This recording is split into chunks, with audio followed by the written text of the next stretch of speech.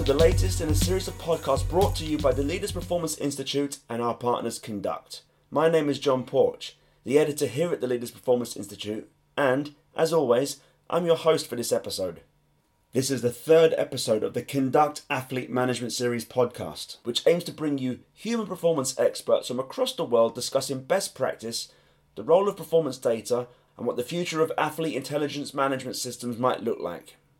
In episode 1, we brought you Kevin Forbes, the Enterprise Product Manager of Conduct, who discussed how the organisation is using data to help make elite athletes faster, stronger and healthier.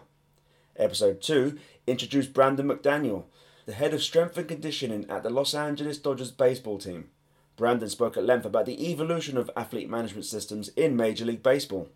Both episodes were brilliant, so I implore you to go back and check those out, if you haven't already. But maybe it's those conversations that brought you here for episode 3. This time around I spoke to Josh Walker, who is the co-founder and president of the Sports Innovation Lab. Josh taught me through the proliferation of data below pro level in the academies of European sport, as well as the high schools and colleges of North American sport and beyond. It was a real pleasure to sit down with Josh earlier this month, and the Sports Innovation Lab, who work closely with Conduct, are at the forefront of athlete monitoring technology as well as software that matters beyond the performance sphere. They are always good value for an interview, and Josh is but the third co-founder of the Sports Innovation Lab I've had the pleasure of sitting down with, following my chats with Angela Ruggiero, who doubles up as their CEO, and who won hockey gold with Team USA at the Nagano Winter Olympics in 1998, and Isaiah Kasevensky, the former Seahawks and Rams linebacker, who also serves as the lab's managing director. Both contributed to an article that offered a series of sports tech developments to look out for back in 2017, and their takes at the time proved prescient.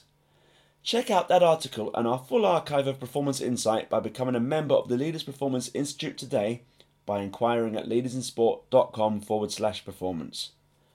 But back to today's show. Josh really brought home the idea that Moneyball is not just for the pros anymore, and also highlighted the shortcomings and the imprecision of people who are far too willing to throw that term around in the first place. In addition, we delved into data's role in the specialization of performance disciplines such as strength and conditioning, nutrition, medicine, and the challenge of bringing sports tech to new leagues. We also learned that Angela wishes she had greater access to data resources in her playing days, and that the NBA is not averse to taking a risk when it comes to data. Anyway, I don't want to spoil it all, so here is Josh Walker and the latest episode of the Conduct Athlete Management Series.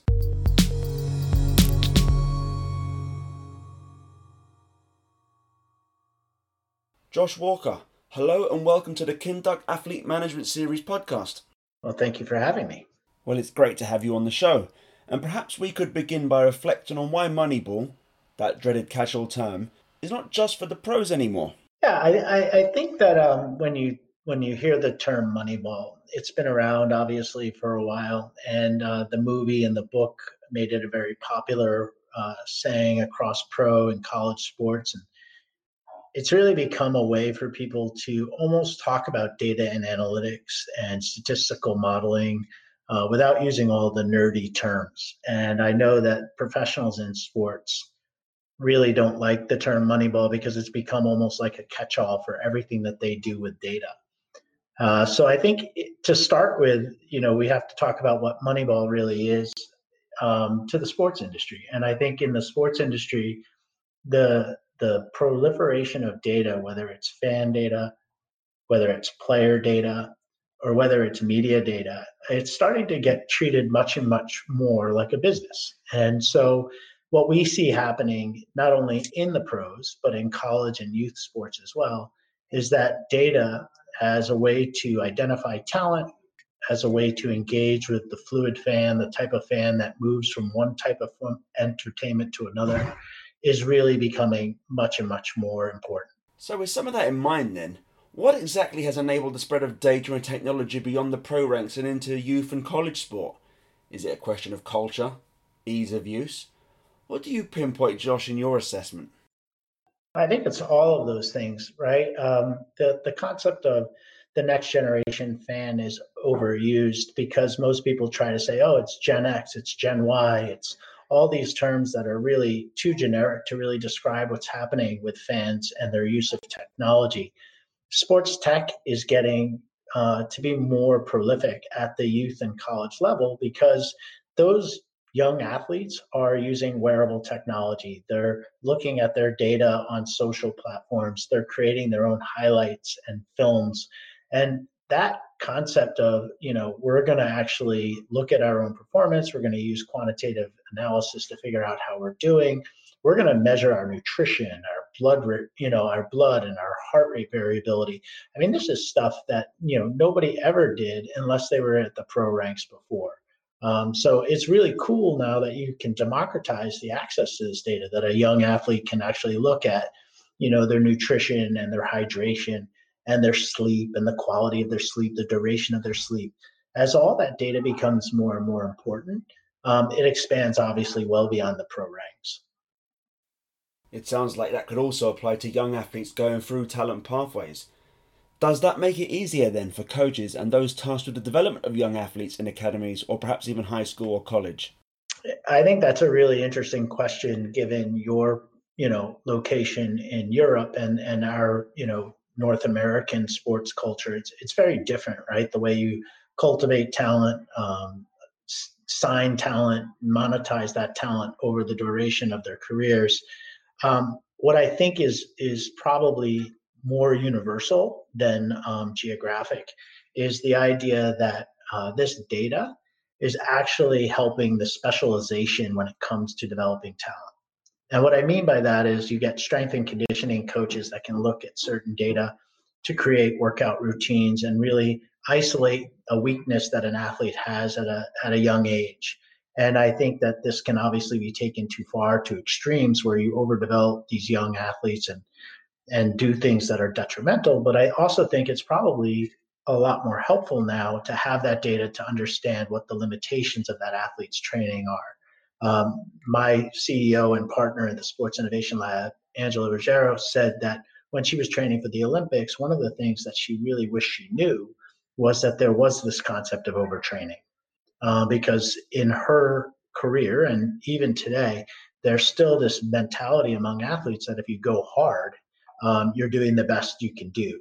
And sometimes that's actually not true. And a lot of the data now collected by companies that organize athlete data really show that there are times of peak performance where you should be resting and recovering. And I think there's a greater understanding now that that specialization needs to be across strength and conditioning, nutrition coaching, player performance, all those different roles that teams have to develop their talent.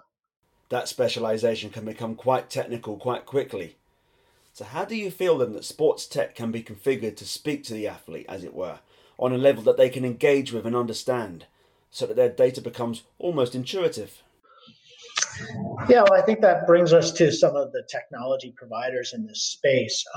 We work very closely with companies like Whoop and Kinduct and Garmin and some of the different types of providers that create wearable technology. The earlier version of the sports tech market was all about just collecting the data.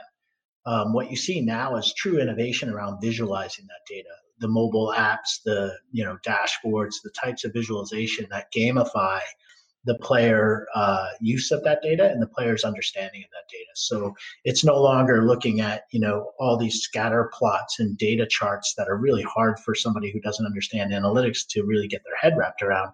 You're seeing very simple red, green, yellow sort of modals to kind of really figure out what you should be doing and why. And does that also come into play when it comes to educating and informing coaches and staff around the use of such technology?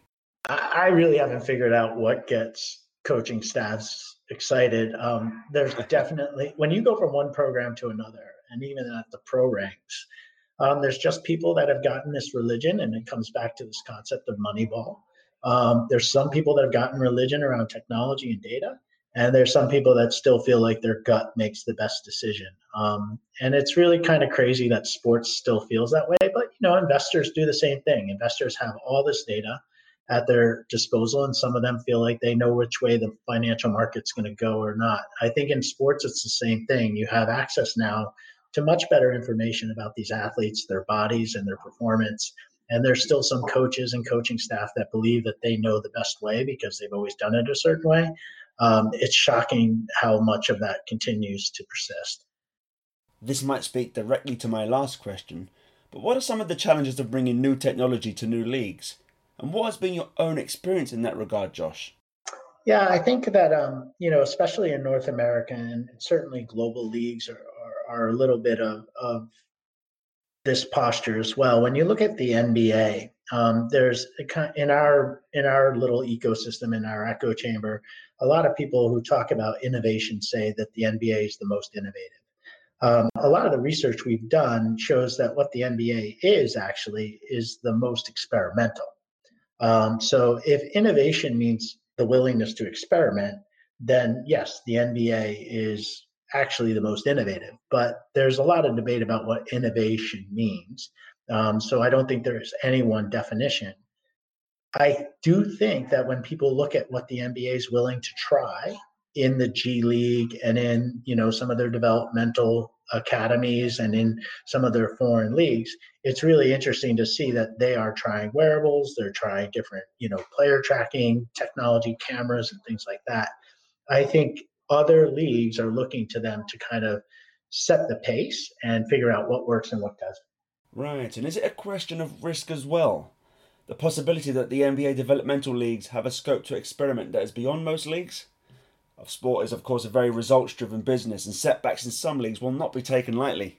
I think that there's a growing awareness that these aren't sports organizations anymore, but they're media companies. And you asked me very specifically, is this concept of innovation really tied to risk tolerance? And I do think that if you view yourself as a media company, that the fan, the fluid fan, has all these options and choices at their fingertips, what would you do? How would you structure your business differently to make sure that you're innovating at the pace that makes sure that you've got a product that can compete with Fortnite, that can get their attention when they have options to watch anything they want on Amazon or Netflix? I think risk becomes a lot more negligible when you start thinking in terms of your business in that way.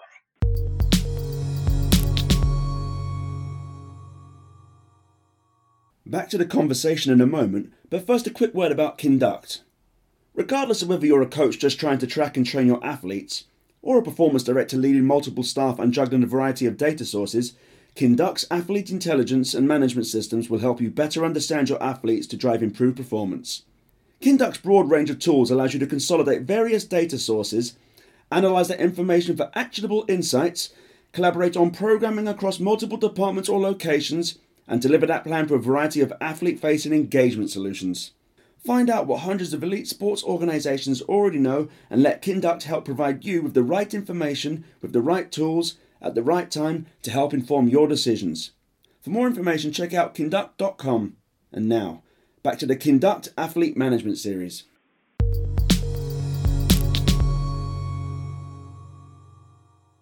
After looking forward, let's look back over the past 10 or 15 years.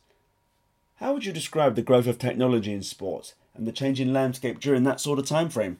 Yeah, I think when you look at the proliferation of technology across sports, what people very quickly hone in on is wearable technology. And they think that the stuff like Fitbit and Jawbone and Garmin and Catapult and all the stuff they put on their bodies is actually sports technology.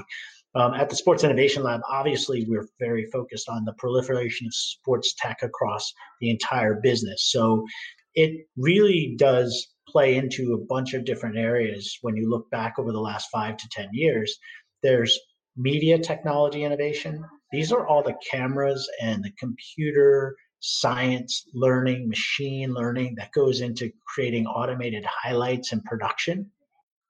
There's stadium technology. This is all the technology that goes into that live venue to make the signs really cool and make the location offers you get when you walk through the gate or when you go through a concession stand or you sit in a luxury box. And then there's obviously the whole area of sponsorship technology.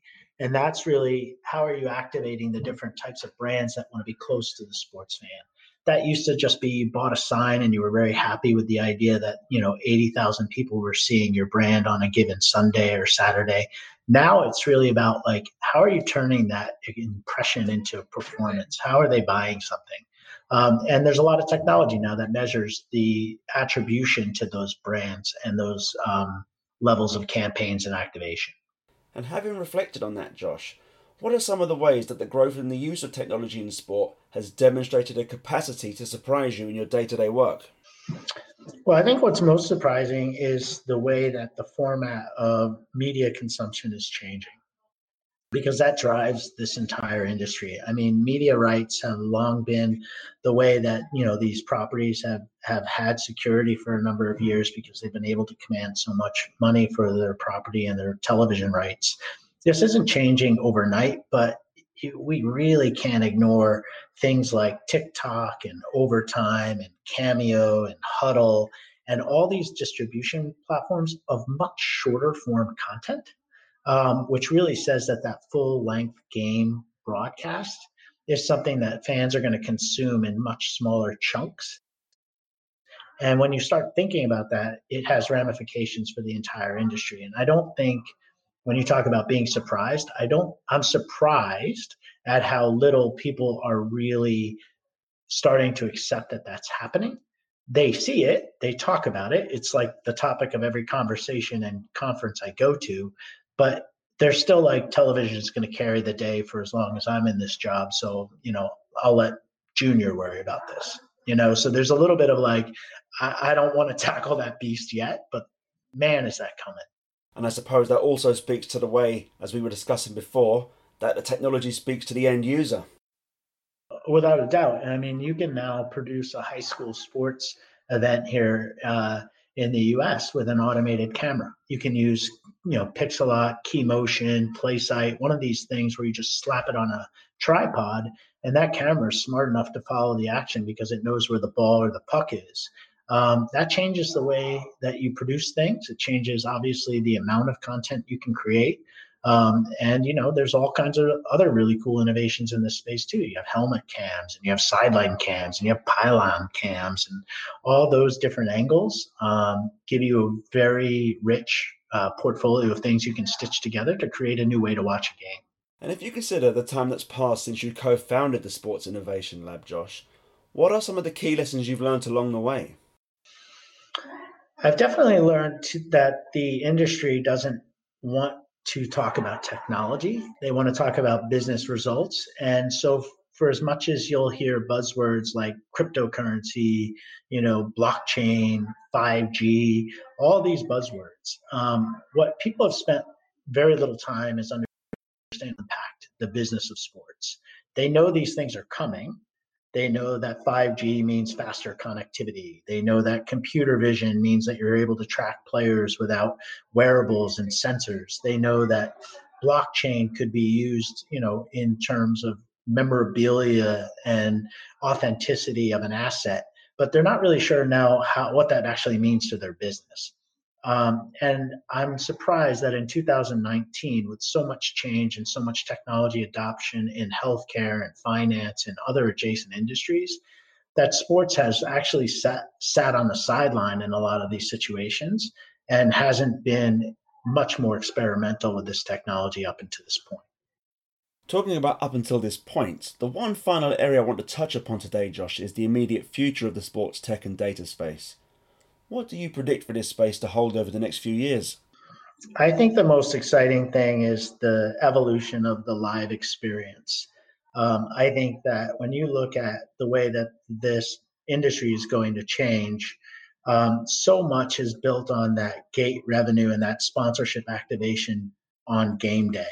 That live appointment television concept is still very much at the heart of the sports industry. So, understanding how technology helps drive anticipation and excitement before the game, thinking about how technology brings the fans deeper into the action, turns them into content creators during the game, and how technology allows a brand and a sports property and a media company to continue the conversation with those fans after the game is really the biggest impact I think that technology is going to have. I don't think you're going to a venue anymore to put your butt in a hard plastic seat and watch a game. I think the way that you interact with that sport is going to be incredibly different based on the technology options you'll have in your hand and that'll be around you in the venue.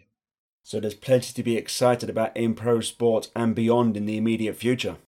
I love the industry we work in. I think that there's tremendous upside in the efficiencies we can gain from technology, but also the innovation we can play with when you have such an incredibly passionate fan and consumer base. They really believe they bleed the colors of their team. And when they have that close of an association with a product, you can do things that other product categories and industries can't do. Josh, that's probably a perfect place to wrap things up. Thank you so much for your time today. No worries, John. I appreciate it.